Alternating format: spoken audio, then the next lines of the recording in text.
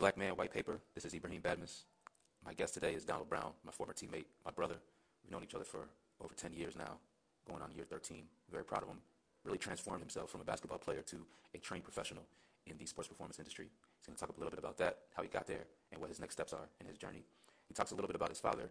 We didn't mention this in the show, but his father passed away a few years back and wanted to make sure everyone knew that. This is a good episode. Really proud of this man. Look up to him quite a bit. Won't waste any more of your time. Let's go. Yo. Man. Man. That is I tell you, that was quite an experience. I won't lie. Oh, yeah. For 40 minutes of user error and technical. I mean, I don't even want to say technical difficulties because technical difficulties is letting you off way too damn easy. Well, you know what? I'll take full blame, but damn, man, like, all right, this is a good place to start. All right, first of all, let's start the right way, and then we'll get into this. But welcome to Black Man, White Paper. This is Ibrahim Badmus, also known as A. Badmus. I got my guest here, good friend of mine, longtime teammate, brother from another mother. I would say he's probably a bit of an inspiration to me as well. Donald Brown, welcome to the show, man. Appreciate it, brother. Super excited to be on this thing. Yeah, man. We don't just call him Donald Brown, by the way. So everyone, he has a lot of different names that he goes by. I'm just gonna name a few because some of them just aren't appropriate for the show. So we got DB, DBski, Don, the Don as well, and the rest I'm just gonna leave for use their imagination. But yeah, man, let's get into it, man. We had this crazy issue with this app. I don't want to say the app's name, but we had 40 minutes ago. We tried to start this call, and it took 40 minutes for us to get to this point. Which there's a lot of user error. I will definitely take full blame for that. But there's a lot of stuff in this that could have been prevented as well. And I can say for one, like when I was sending you the link actually wasn't complete, you know? So like I had to actually input the dashes myself for it to finally work so you can get on. Well, what I can say, even though I share your sentiment, I don't want to put the app on blast, but I will put Android on blast. You know, if it was an iPhone, I imagine it'd be no issue, but that's neither here nor there, right? Here nor there. You know what? And this says a lot about like the development side of things. When you create an app, you got to create two different apps. You know what I mean? You got to create the Android operating system, and then the iOS, which are completely different languages that you're inputting. So for someone who is, you know, a developer, shout out to these people who are doing it. But there's some stuff that just doesn't translate from the Android side to the iOS side. Obviously, when people making apps here in this country, the first side they're going to do is all iOS because, you know, usually those people who own those are generally in the target market that everybody, you know, wants to, attack. So knowing that, it's clear that they've done a lot more work on the iOS side than the Android side. No doubt. No doubt, man. Yeah. So, man, we've been wanting to do this for a while. I'm glad we finally got a chance. And DB is quite a character, man. And you guys will realize this as you listen, but he represents a lot of things to me. So just a few things that I can say for sure that he represents. Are you drinking? Yeah. I'm just pouring some water. Yeah. So, DB, number one, first and foremost, is a confident dude. He is 100% confident in his abilities and his capabilities. And I always admired that about him. I got a quick story about that. When we were in college, because we played together as teammates at Bucknell, our coach made us fill out this one form about basically like to gauge what our self-esteem was. And it was almost like, I think there was a few questions that revolved around like, how good do you think you can be? You know, and then there's like a measuring stick from like 1 to 10. And I remember like putting, like 7 or something like that. I was really like, not I didn't really have a lot of self-esteem at that point. And DB had like 10s for everything. I remember looking at his form and I was like, wow, really? I never forget that. I don't think he even remember the day this happened. But I always remember this dude really believes in himself, man. Like I always admired that about you. Yeah, I appreciate that, brother. But Yeah. we all play different roles in our lives. We're confident in some more than others. So it just so happened that I was really confident, undeservingly so, in that role, but I was really confident in that time of my life. Yeah. So I'll explain a little bit about this. The reason I want to get you on, we're both black men, but this show isn't just like designated for black people or black men. I just so happen to be a black man, and I wanted to start this. And the white paper piece is really the important piece.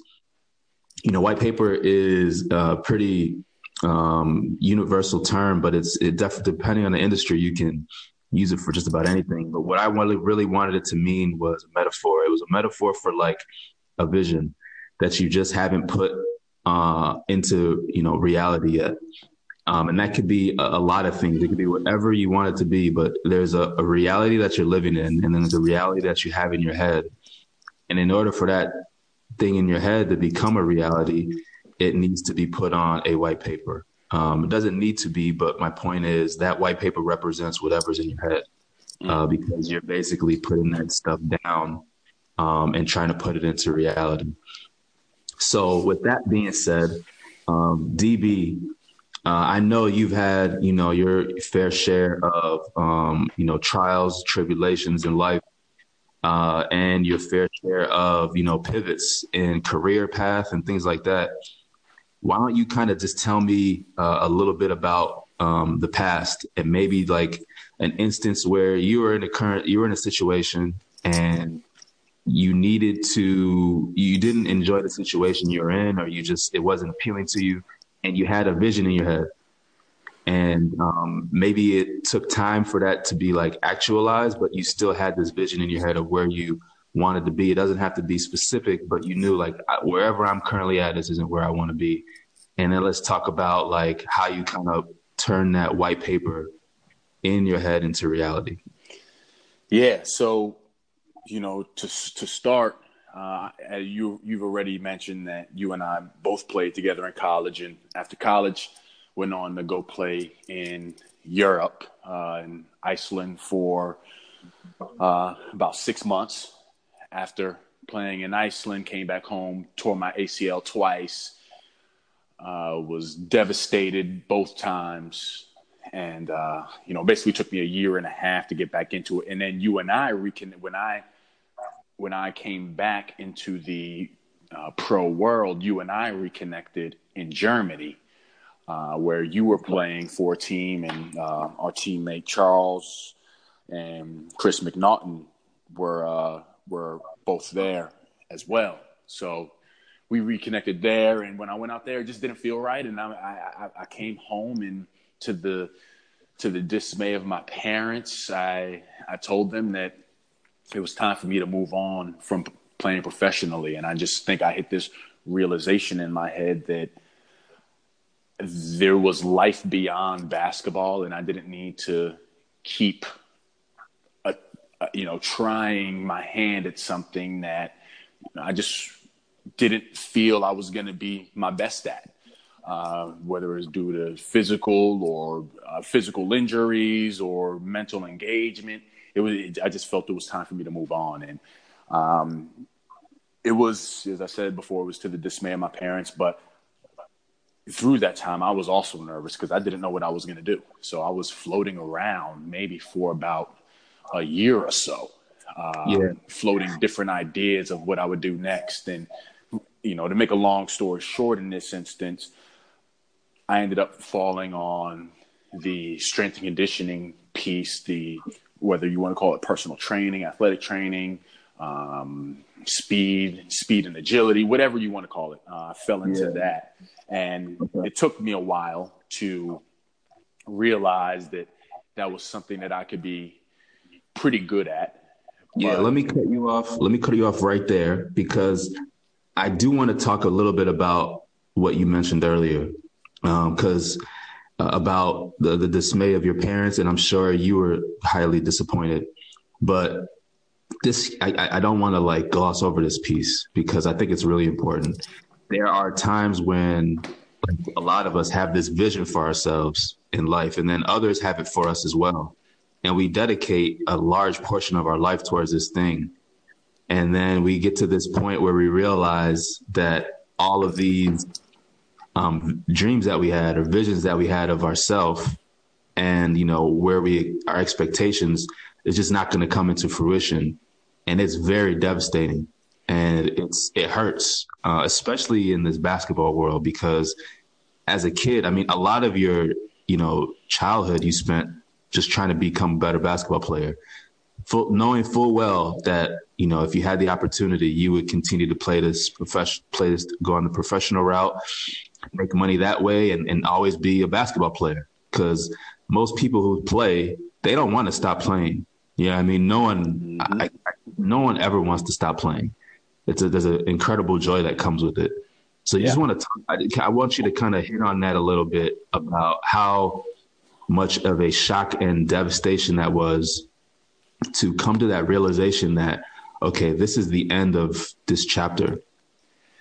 yeah, so I'm actually glad you brought that up because I was thinking about this last night and, you know, formulating some talking topics or some things that you might mention. So I started playing basketball for the love of basketball. I just loved playing with my friends, and my dad introduced me to it. And I just loved it. And as I grew older, going from middle school to high school, my dad was having difficulties at his job. People passing him over for promotions and him not being recognized for the quality work that he was doing. And it was really frustrating him. So I'll never forget it. My dad told me, son, I want you to be better than me. I want you to have an opportunity to be judged solely based on your skill and not for anything else. And when I was at that age and seeing my dad going through what he went through, it really lit a fire under me, because I thought that, well, this is the only arena where you could be judged fairly, where people aren't going to judge you for how tall you are, how you look. They're just purely judging you on what you can do and how you can perform. So with my dad saying that, that kind of thrusted me into this incessant mindset of I need to work out all the time. I need to be getting better at my craft all the time. And my dad even took hold of that, where he was taking me to all my AAU events. He was traveling with me everywhere. I mean, you know that he would come up to all the Bucknell games. And it wasn't so he couldn't see a gain from my success. It was so he could see me be successful. And I truly believe that. He wasn't in it for anything. So fast forward to this time where I played for, a season in Iceland, tore my ACL twice. Now, mind you, when I tore my ACL, I didn't have insurance, so I was paying out of pocket. And my parents were helping me with that as well until I found a job, and then I started paying it myself. So I think when I got to that point where I just realized that I was done with basketball as a professional, I think that devastated my parents in a sense of, well, one, what are you going to do now?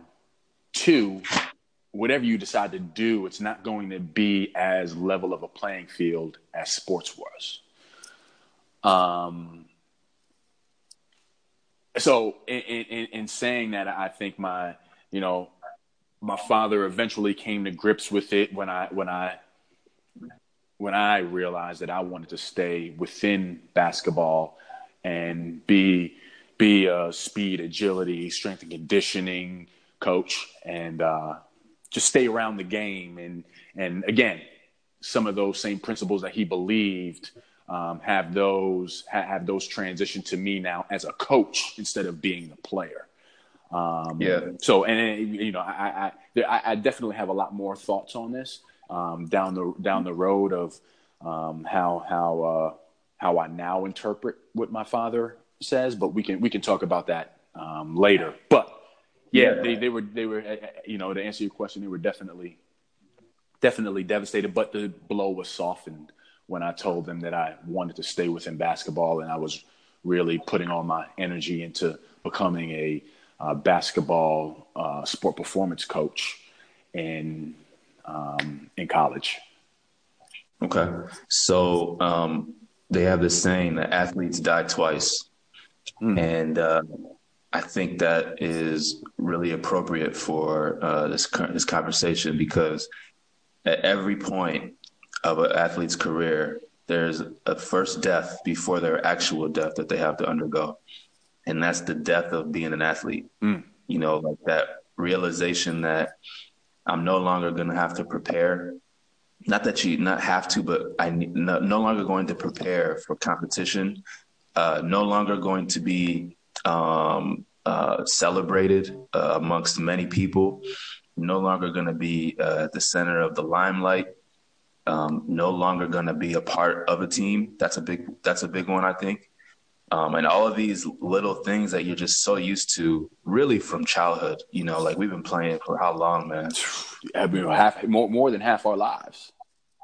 More than half our lives, and it's normal. It's normal to prepare. It's normal to compete. It's normal to be on a team. It's normal to be the center of attention. Like all that stuff is normal, and it is really, really hard to come to grips with the fact that all that ends at some point. Yep.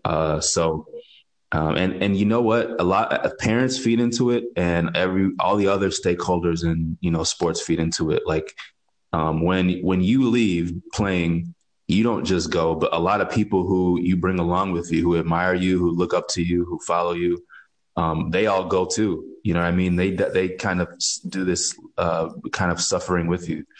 So I wanted to talk on that because I think there's a big part of us, especially like younger kids, when they come up in the game, they don't ever even conceive of how like this will ever end. You know, they just think it's going to be like that forever. Yep. And I think you're a perfect example of like, you know, life after the game is really just it's exactly what it says. It's life. It's a brand new life. You literally bringing up a whole new life for yourself. And so you're in the sports performance industry. And I did have a question. Are you in that? Do you think the impetus for that was because you had suffered a few injuries of your own? That's exactly why. And I wanted to help other players avoid what I went through as a player, which, you know, was one of the most devastating injuries that you could possibly have happen to you. So that's what really gave me the drive to get into the field, and specifically in the college arena. Got it. So you had this situation. You were hurt. You were sitting there, couldn't play, paying insurance out of pocket. Parents are helping you out, and you said, "I want to do this." And that was the vision you had in your head. So I wish it was that smooth, but you know, as I said before, I was floating around. When I say floating around, you know, I'm using that figuratively. I was doing different jobs, trying to figure out what I would be best at. You know, interviewing people in their jobs to see their likes, dislikes, their pain points within their function, to figure out what I wanted to do exactly. And that's how I landed on this basically a year after playing. Got it. And when it comes to a white paper, so like this vision you have in your head, can you tell me like what was the first step or first plan of action that you took just in order to get the ball rolling? Yeah. So basically I knew that I needed to start getting some experience in strength and conditioning. So this has happened multiple times. First off, I was doing it myself. I was using the experiences that I had as an athlete to train other up and coming athletes. And I knew that in order for me to be hired or to be of interest to any type of organization in the private industry, I needed to start getting experience. So I started spending my time at these places and offering my help for no cost to them so I could learn. And I knew that, that was where the white paper was. I knew that I needed to do this in order to be considered for a full-time role in the private industry as a sports performance coach. So I did that for about a month or so. And, I was fortunate that they didn't have a basketball division and I had the enthusiasm to start it. I had the contacts and the network to bring people in. And I also had the know-how as an athlete and the month of training to see the way they did things to have some early on success within that organization. So, I fast forward and, 3 years later, I'm running the basketball athletic performance side of a organization that never seen basketball athletic performance training. So I basically looked at it step by step to see where is it that I need, what are the skills that I need in order to get to where I want to go. And then taking it the next step, you mentioned this before. I started finding myself being unhappy, just being in the private industry because it was more. I was always selling, and I realized in the sports performance world you need consistency, and consistency can only be found when you're a part of a team, and where you're going to find that team camaraderie and that setup is on a college level, at least with the athletes that I wanted to work with. So consistency and that teamship was going to be found within the university setting. Because again, I didn't want to sell. I just wanted to help athletes get better, and I wanted the paychecks to come in regardless. I didn't want to have to sell packages and train because for some people, money is tight, and not everybody can afford high-level training. So, with that being said, I again, back to that white paper, I said, well, what do I need to get into college? I was doing all types of research, and I found out that I needed to get this certification, which I spent 4 months studying and spending time with different collegiate strength coaches. And again, fast forward, I get that certification. And then I start reaching out to college strength coaches. And I was probably turned down or ignored maybe, 30 to 40 times until one guy took an interest in me. And he happened to take an interest in me because of our former coach, Coach Goodman, who introduced us. And next thing you know, I was sent down to the University of Texas to meet with the strength coach there. The basketball strength coach there. And then from that, one of our other former coaches, Jamie and Christian, he introduced me to the strength coach at VCU, and they had a position available as well. So, I basically envisioned what I needed to do in order to take the next steps, and then just use the hell out of my network to try and get to that next step as soon and as effectively as possible. Wow. Okay. A lot to unpack there. So I just want to kind of recap how you got there. So I think from what I pulled, I got like your enthusiasm was first, right? Just being able to have the energy. Enthusiasm actually is like a Greek word, and theos is a Greek term for God. So when someone says like you have enthusiasm, it just means you're filled with God. Essentially, that's what the term means. So you just had this like enthusiasm to do this work, and then you had a network.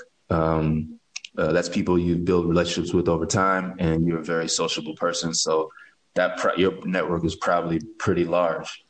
And then the aptitude, which I think is important. So you were a smart guy yourself, but you felt as though you needed some credentials in this industry. You saw what the industry required, and you went to go get those credentials.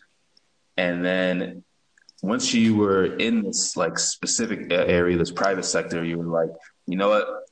I don't like selling, and maybe you actually are good at selling, and you like selling. You just didn't like selling those products Exactly to those people. Yep. And then the last piece was like all the rejection that you got. Yep. Which I really like to talk about because, what they say, like Howard Schultz got the word no when he pitched people like 242 times, right? Before he got a yes. So like, thank God for that 243rd person because now we have Starbucks, right? Yep. So you want to talk a little bit about the rejection piece and like how you stayed persistent throughout all of that rejection? Yeah, it was difficult. I was very fortunate to have a strong foundation and support group behind me who virtually kept my focus after each no. And then eventually each no became easier to hear, and it started bothering me less. And I reframed my thinking from, man, they don't like me, to they're just not interested. And that's okay. Everybody has a different interest in the moment. And if you don't cater to that interest, then, they're not interested, plain and simple. So I started taking it less personal, and that reframing made me become even more aggressive. Because I knew that if somebody wanted me, I wanted them to know that I wanted to be with them. And if they didn't, that's okay. Maybe down the line we can reconnect. But right now, I'm gonna tell you everything I could possibly tell you about my excitement for X position and how I could possibly add value. Nice. So yeah, the rejections became easier and easier as time went on, just because I got used to it, and not used to it in a sense of, oh, I'm just going to be rejected every time. It's just, it's okay to hear no. Yeah. It's okay to hear no. Good message. So there's two things I want to cover, and then we can kind of talk about it, whatever you want. But you mentioned how basketball, sports in general, is like a meritocracy, and how, you can't really withhold any kind of earnings, anything that anyone gets in sports usually is earned, right? You can't withhold it from them because it's a pure meritocracy. You're going to be, if you're better than me, then you'll be able to prove it out on the floor, right?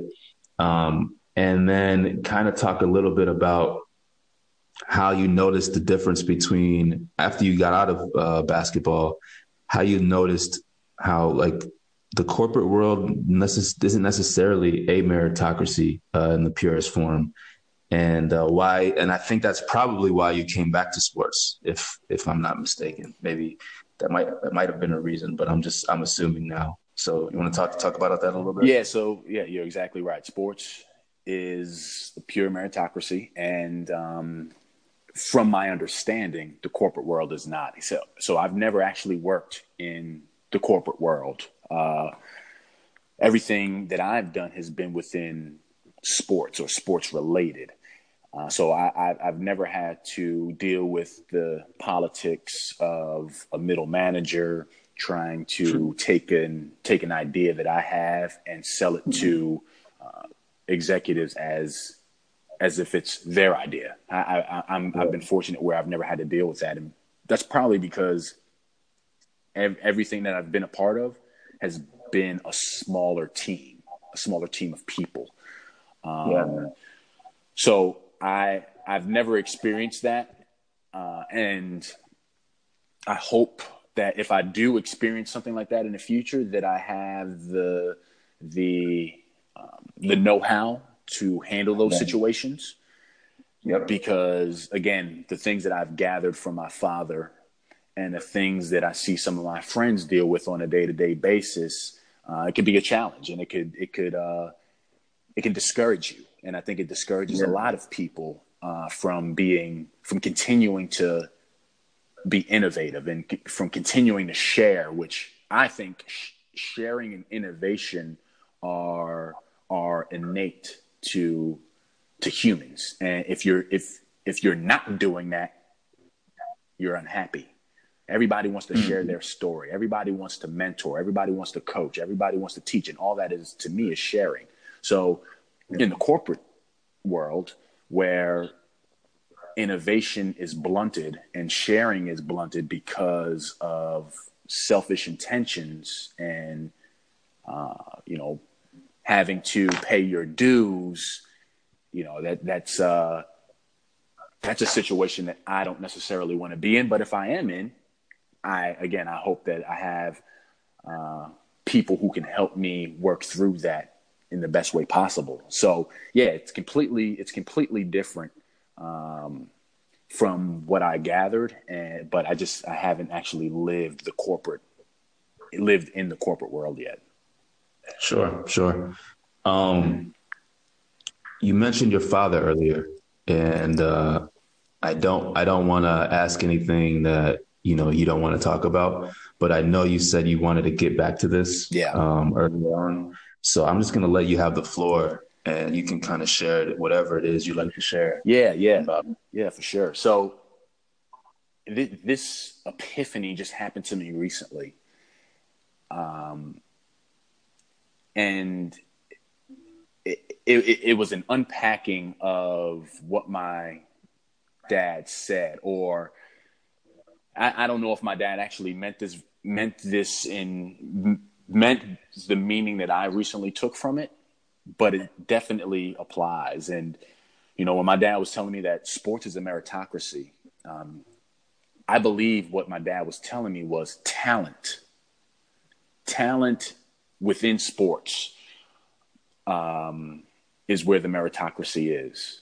Okay. Because if you're not talented, then you don't have a leg to stand on.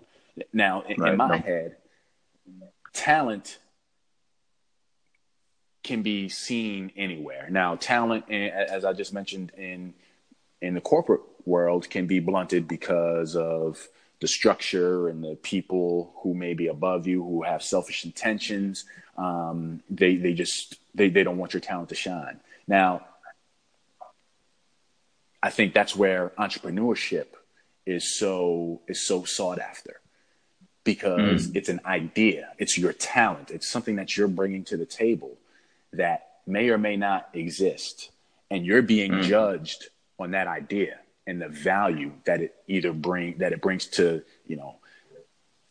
the stakeholders in the world, whether it's investors or consumers or yourself. So I think that ownership of your talent, ownership of your idea is what my dad was, what my dad would have told me later on in my life. It's you can easily work a job and be paid for a job within any corporation. But if you have a concept, if you have an idea, and you bring that idea to the world, and it brings great value to others, then you're going to be judged on that, versus in the corporate world being judged on other things and the structures that you need to go through in order to continue to rise up. Your idea, your talent is going to, in the entrepreneurial world, will allow you to skyrocket past many of the people in the corporate structures. Yeah. So yeah, and again, this epiphany that I recently had was, you know what? It's okay not to be an athlete. It's okay to use your mind, because I think there's infinite infinite possibilities when you're using your mind versus using your body. As you and I both know, we sustain different injuries and your body wears down and you just get older and Father Time is undefeated. You know, it's not sustainable. But your mind can be used until the day of your death. And, you know, innovation and inspiration is everywhere. It's just a matter of how you look at it. So, you know, when saying all that, I think if my dad was alive today, he would appreciate how I reframed what he told me and try to turn it into something that is sustainable. Creation is infinite. You know, creation through the mind is infinite. So yeah, that's, you know, that epiphany that I had is something that's really recently empowered me to another level, to know that, you know, I may not be in sports for the next 5 years of my life, and that's okay. I'm completely okay with that because there are other interests that I have in innovations that I would love to see come to pass. And I don't need to stay in my comfort zone because because I've been in basketball all my life. I can utilize my mind to step into other places and see these concepts come to pass. Yeah, I think you hit on a lot of good things there, and I just want to kind of summarize what I gathered. So, when you're brought up in sports as a youth, I think you're told a lot of untruths, and like the first being, you know, like especially just in the culture of basketball, you know, like using your mind isn't as, you know, it's not as emphasized. Like they tell you to use your mind when you're out on the floor and think and make good decisions. But like within the culture amongst the youth, like it's not cool to be smart, right? It's not cool to read. Yep. That's just not something that's prevalent in the culture. It's more cool to, you know, be able to dunk and have all of these physical abilities. But as you mentioned, you know, the brain is a very, very powerful muscle, probably the most important muscle, maybe one would argue. But there is like the codependency. And I think this is an untruth that isn't told in basketball. You know, the brain is as dependent on the body as the body is on the brain. And like both need to be kept in incredible shape, and both need to be continually challenged and rigored in order to be sharpened. So you can't neglect one without the other. But, you know, in basketball, you're almost told to like neglect, not told, but influenced to neglect the one over the other. Yep. You know? So that's the first untruth. And then well, the second hold on. So untruth, before you get to that, let's take a second to think about this, because this was another epiphany that I had probably within the past few months. I look back at our days at Bucknell and, you know, exactly what you said, you know, where we go home over the summer and we're forced, we're not forced, but we chose to focus on the physical part of our development rather than the mental part of our development. So if we look at our classmates, the majority of our classmates did internships over the summer so they can get an understanding of what they liked and what they didn't like. And the environment that either we created or that we were in said, no, you're basketball players. You work on the physical during the summer and improve, and you come back with new tools and skills. And then when you come back, you're going to be a better player and the team is going to be better. Whereas our classmates were going into the summer saying, well, I'm going to do this internship and that internship, utilizing their mind to be exposed to different parts of industry that they may or may not be interested in, but they wouldn't know that unless they did those internships. So here we are as basketball players thinking we're cool, oh, we're not worried about any of those internships. We're going to go play professional basketball after college without this long-term vision of we need to be focused on college and growing our minds, because college is about life after basketball. It's not about the development of becoming a basketball player within college. Like that's a part of it, but it's life after basketball. And that's why you go to 4 years of school. So that, I was thinking about that recently when I, a guy that I was around in my private sector days was Lance Thomas. And this dude was trying to get back. He was trying to get back into the NBA. He was drafted. He was a free agent. He was picked up by a couple teams and then dropped. And during this time that he's doing his skills workout in Long Island, him and I struck up a conversation. He said, "Yeah, right after I finish the skills work, I'm going to my internship." And I was like, "What?" I was like, "You're 20, 25, 26 years old, an internship?" He's like, "Yeah, just on the side, I'm working for this finance company. I can't remember what it was, but I'm working for this company down on Wall Street, and I'm interning with this company down on Wall Street, and just giving me a look into what they do and spend time with these guys, and it's awesome. And they pay me a few dollars as well." And in my head, I'm like, "Holy shit." Holy shit, what did I miss? But again, going back to that environment, what environment were the Duke guys in versus, what perspectives did the Duke guys allow themselves to see versus what perspectives did we allow us as Bucknell basketball players? What perspectives did we allow ourselves to see? So, yeah, I think there's a few things like I want to keep diving into this. So, like you're almost brought up to have guilt because like time is you're taught that time is scarce, right? So like in the summertime, you only have so much time to improve, and anytime you're not spending improving, you're a detriment to the team, because the concept is everyone is improving, and if you're not, then you're behind and you're not helping the team. Yep. And then also this like concept of like a zero-sum game. Like anytime that I'm not spending training on basketball, someone else is, and therefore I lose. Mm-hmm. So I need to put all of the conceivable time that I possibly have into improving my craft. And then another untruth that I think we should talk about is what can you actually leverage in your life?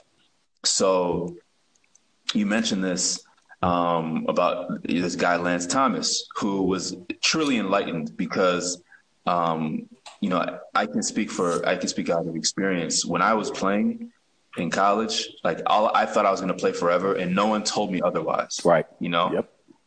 And I think that like that dream, that concept and, belief needs to be killed early if you're a college coach or even in the college arena. Like you got to tell all your student athletes, like you're done after this. Chances are this is your last experience playing competitive sports at a high level, and start preparing them for this this next stage where they have to leverage something else other than their athletic prowess. In Lance's case, he was leveraging his connections, or maybe his likability, or maybe even like how smart he was. I mean, to be at Wall Street at that age, he's got to be pretty smart, right? So, what else are you going to develop that you can leverage? Because at the end of the day, where the world is taking us, the people who are really ahead have been able to leverage assets that they've either acquired or developed over time more than others, and that's really the name of the game. And you're not really taught that. You're taught to leverage your athletic ability, but you're not taught to leverage anything else. And then the last thing, and I want to talk about that you mentioned, is the creation piece, like innovating, creating, because that is almost like in complete, competition. Well, not complete competition, but that's the polar opposite of the concept of competition, right? So if, for instance, let's say you have this idea, right? And I say, oh, well, so and so already has this idea, so you can't do it because it's too similar. And a lot of us are taught, well, because of that, like competition is going to be hard, so we should just stop, right? Mm-hmm. And really, in this world, like you don't like, it's especially in this entrepreneurial world that you're talking about. It's more. It should be more based around creation. Like I'm creating something, and creation and competition are in total different sides of the spectrum. They shouldn't even be considered with one another. You know, if that was the case, if coming up with an idea and like stopping it because there's competition was the case, then there would be no duopolies, no oligopolies. There'd be all monopolies in this country. That's it. Yep. Just there'd be one of everything. And that's not the case because there's a lot of value in creating. People have different tastes, and people have different desires. And every single creation is an attempt to kind of pull at someone's specific desire. And there's too many of us on this country, in this world, in this earth, that there's only one way to, skin a cat. And those are some of the big untruths I think we are kind of taught, in our childhood, coming up in the sports world. So I did want to just talk about that a little bit, but I know you guys mentioned you wanted to mention something, so I'll let you go. Yeah. So, you talked about assets, and something that I recently read and had a mentor mention to me, let me rewind here, getting a little convoluted. So I was speaking with a mentor, and my mentor said, you should be unabashed, should not be ashamed in what you want. What is your North Star? And, I initially told him that I want to, at some point in my life, solve pain points within other people's lives. Like adding value in other people's lives is what really gets me excited. And that's true. But my mentor challenged me. He said, yeah, that sounds good. That's good that you have that. But what do you really want? And it made me think. I said, you know what? I want to be wealthy. I want to be wealthy, not just for me, but to take care of the people that I care about. And however that looks, whether that's taking care of them via a vacation, taking care of them via paying off a house, or whatever it is. I want to live a comfortable lifestyle where I'm financially free. And I said that to him. He's like, okay, now we're getting somewhere. This is your North Star.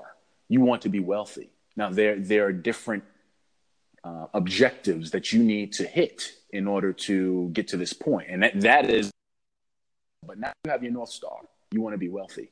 You want to be financially free. So I said, yeah. Now somehow I came,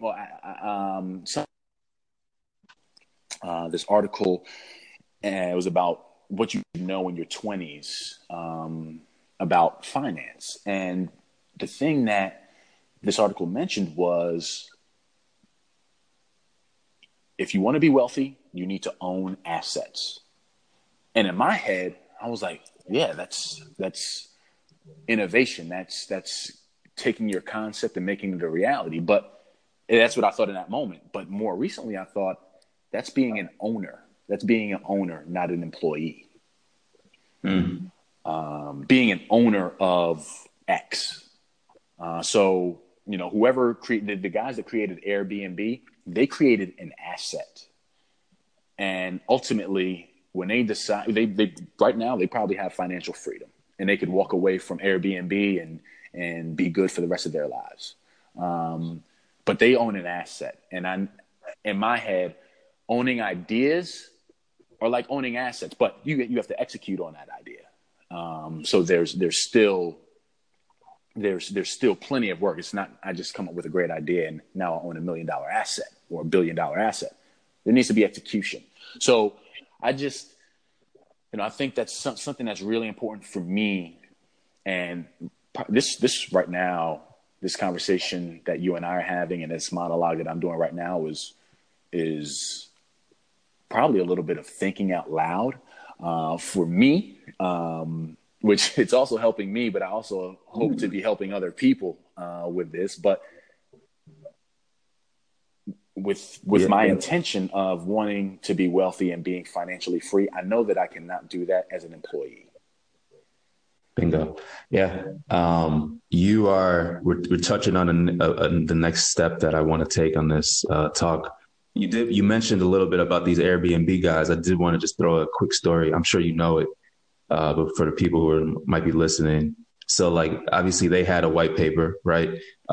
They wanted to share have a shared real estate via technology. And that was their ultimate white paper. They didn't have enough capital to start this. So what they did to raise capital was start another business, right? Which is what Obama owes, I think it was, the cereal. Obama owes Captain McCain's or So this kind of circles back to what you were saying, like your foundational desire. Your friend that you spoke to, your mentor, asked you, all right, what do you want to do? So yeah, obviously it's obvious what you want to do, but like you have to really think, what's your foundational desire? That was what his real question was. Your foundational desire, like at the bottom of everything, you want to be financially free. And now that you know where you want the journey to end, like how do you get there? Yep. So this kind of comes back to the whole concept of this podcast. Like what you want to put on this next white paper is freedom. Yep. And in order to get there, how do you map that out? And I think you're discovering that. And honestly, you're going to spend a good portion of your life discovering that, because as much of a desire as it is amongst all of us, it is a very difficult thing to attain. However, very worthwhile as you're, going along the journey. But the reason why there aren't more financially free people is because it's so difficult. So knowing full well that you obviously know how difficult it is, and you've probably started to embark on the journey. Do you want to kind of tell us a little bit about how you intend on getting there? Maybe even just rough ideas, and what obstacles you see that might be in the way. Yeah. So I know that in order to be financially free, as I stated before, I need to be an owner. And I need to own and execute an idea. And you and I had talked about this before, not necessarily a $1 billion idea, but own and execute a $1 million idea to get, as you said, to get on first base. Right. And then, taking that $1 million idea and seeing if you can grow it in other verticals, and once it reaches max growth, then moving on to the next thing that you may be interested in, and trying to grow that to $100 million idea, and that's you getting on second base, and not everybody can just come up with the Uber and the Airbnb. And if your first base hit happens to turn into a grand slam because the market is fumbling and the conditions are perfect, and then so be it. But in most cases, it's going to be incremental steps, and I'm aware of that. So in order to do that, I need to get the know-how. I need to learn what are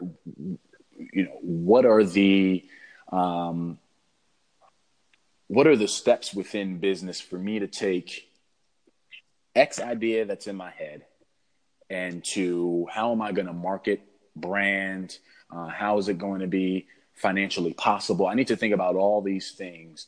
Is the product or the service, is it something that the market even wants?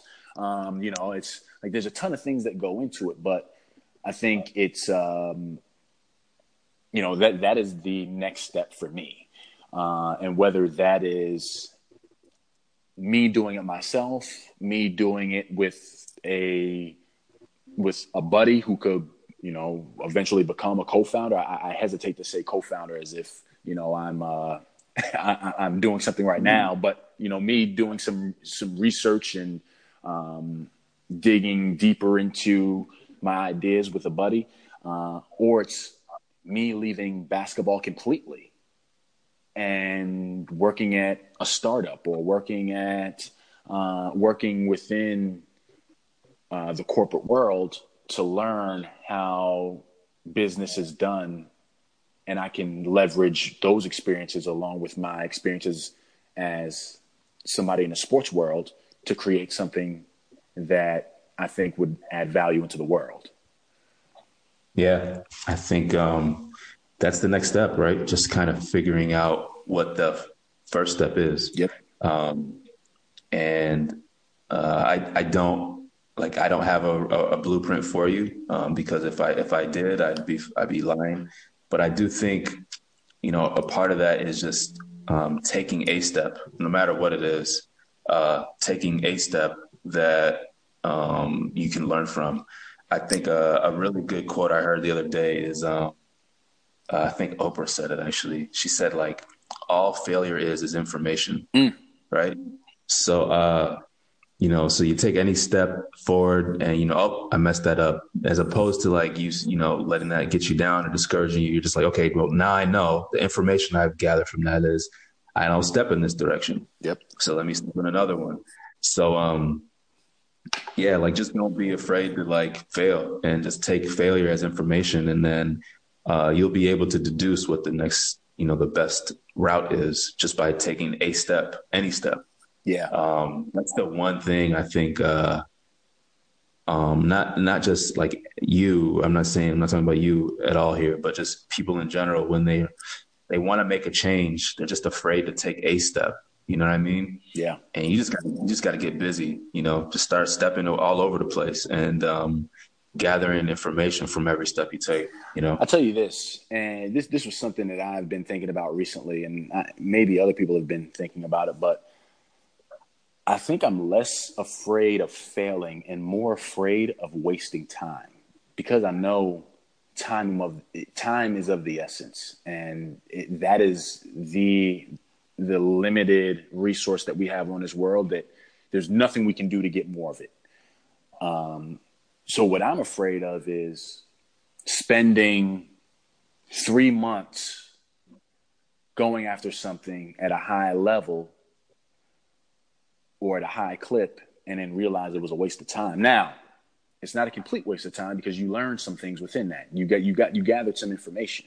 But at the same time, what keeps me a little bit hesitant from jumping in with both feet is, am I wasting my time with this? And, again, it comes back. I think it comes back to what you and I talked about before, the environment that you're in. If you're around other people who are just saying, no, dude, you're not wasting your time, move forward, just keep going.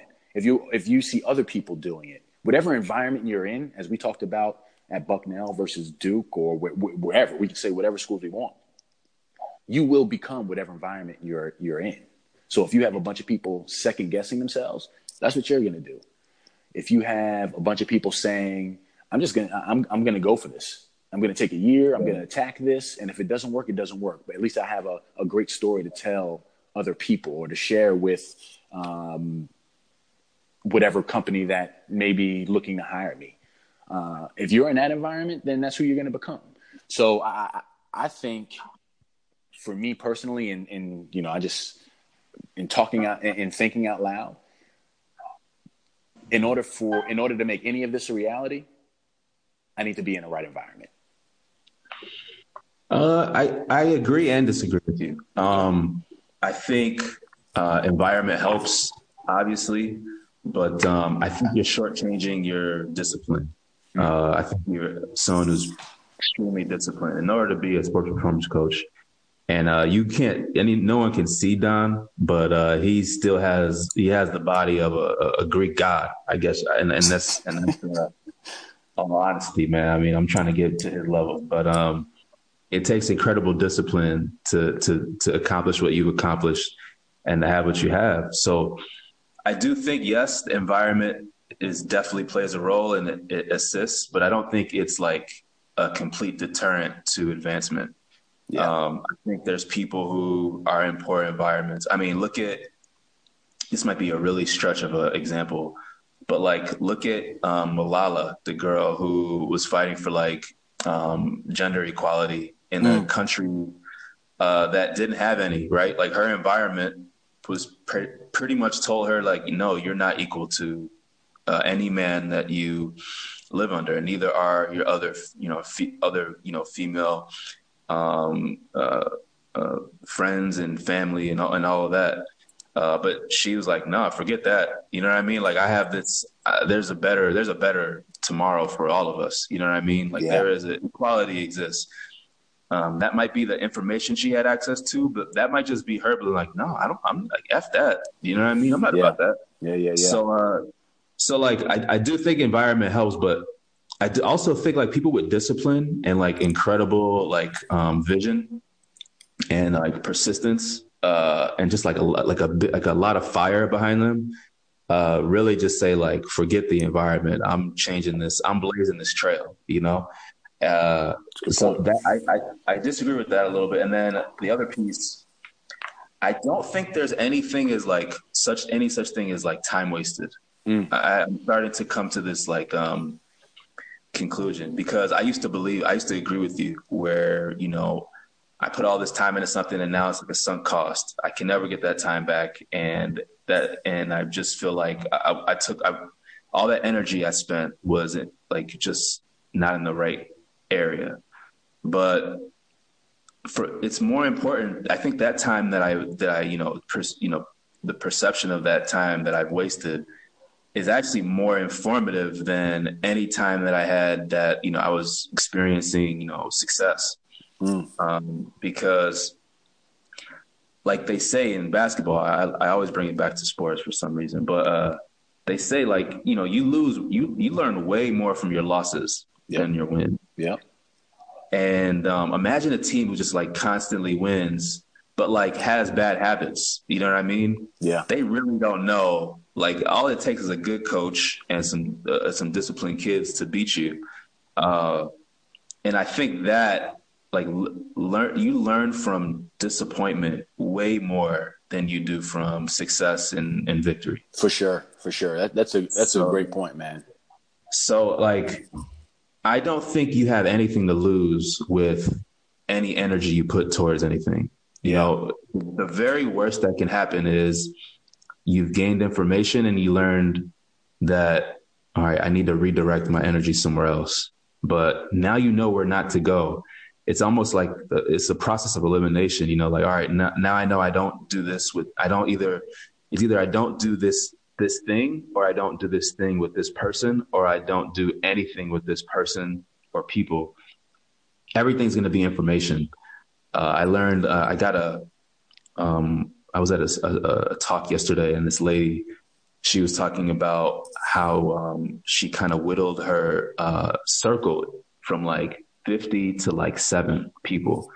And she thought when she first started this business, she thought she had like 50 people she could trust that would help her get to where she wanted to get to.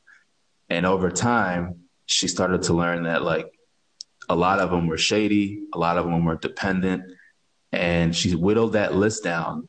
And a lot of those people that she thought she were in her circle are no longer in her circle. They're actually no longer her friends, right? Mm-hmm. But she knew where she needed to get to. And the people that she didn't even think would pop up and like rose to the top. And like they're some of her most like loyal friends and partners and people that, she's trusted for, I think 4 or 5 years now. And I think that says so much about what time will do. You know what I mean? Yeah. Just like you really have like this concept that is going to be shattered as you just go on a journey. Like everything you believe will either be challenged or it will change as soon as you go on an actual journey. That's a great point, man. Yeah, so I think that's just a few things like I wanted to point out from what you said, because I don't want you to like think, I don't want you to limit yourself by thinking, okay, well, I need to be in another environment to do this, or I don't want, or anything I do that isn't fruitful is a waste of my time. Right. Right. Definitely don't believe that. So no, that's a great point, and I definitely agree with you. It's I would just like to apologize to anybody listening to this and saying, "Man, I thought I was going to listen to an expert." Like, no, you're listening to a vulnerable, uncertain, but dedicated person to who wants to reach a goal, but probably has a lot of the same inhibitions that others have. man, no one here is an expert, bro. This is the reason I started this podcast, because I think there's a lot of people, like every podcast you hear, most of them, not everyone, because there's a ton of them, but the ones that I listen to at least are of people who are already accomplished. Yep. Right. They're already where they want to be. And we all kind of live through them because we want to be there too. But the reality is, like, that's a small percentage of people, and there's a lot more blessings to be got. You know what I mean? So why not talk about it as we're on the journey, as opposed to like once the journey's over? For sure. You know, so just like you're vulnerable, man, I'm just as vulnerable. I'm just as I'm always iterating, always trying to hone the skills that I have and learn. And I'm no better than the next man. Neither one of us are where we want to be, but we both got these ideas. We got this idea we're trying to put on paper and put into reality. And I think that's really the whole point of all of this. Yeah, for sure. So I want to conclude here pretty soon. Yep. I do have a few concepts here I want to throw at you, since we're kind of talking a lot about like high level, ideation type of things. And concepts. So this is how it's going to work. I'm going to throw 5 terms at you. Okay. However your mind discriminates that term, just come out and say whatever is on your mind about it. You can talk as long or as little as possible. You can literally say one word. Okay. And we'll just go from there and then we'll conclude. Okay. So my first term is truth.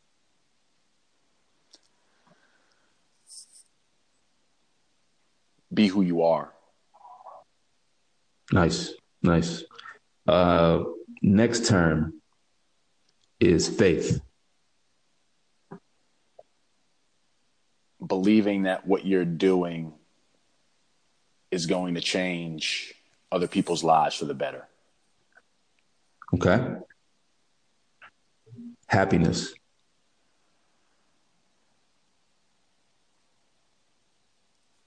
Feeling fulfilled in all parts of your life, whether you are happy or you're sad, you still feel fulfilled.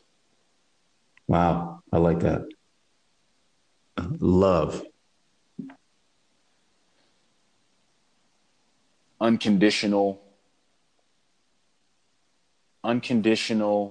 no color, no discrimination. Yeah. Okay. And my last one, family.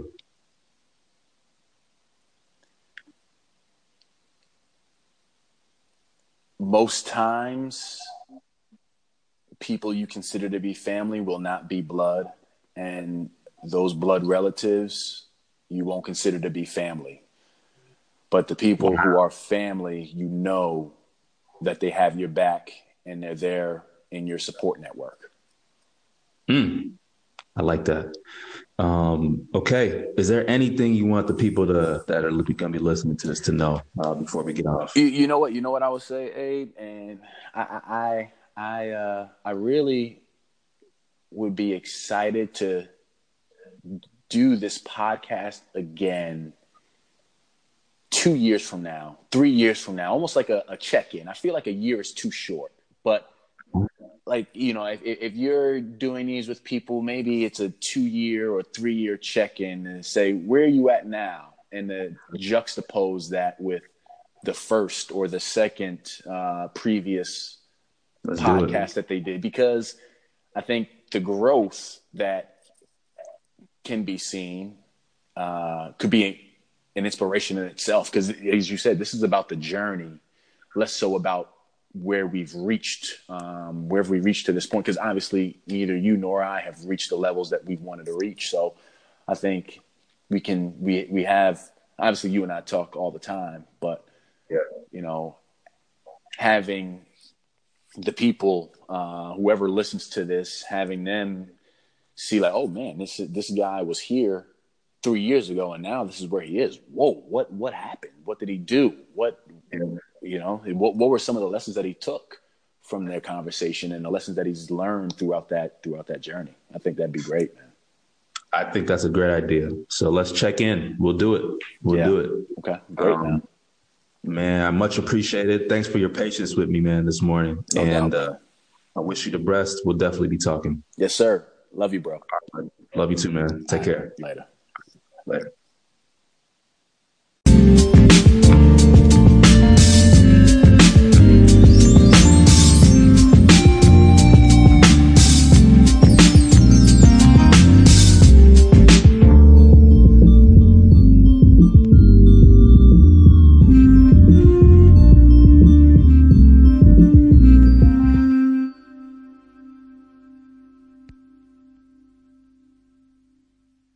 The podcast you just heard was made using Anchor.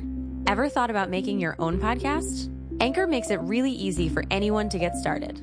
It's a one-stop shop for recording, hosting, and distributing podcasts. Best of all, it's 100% free.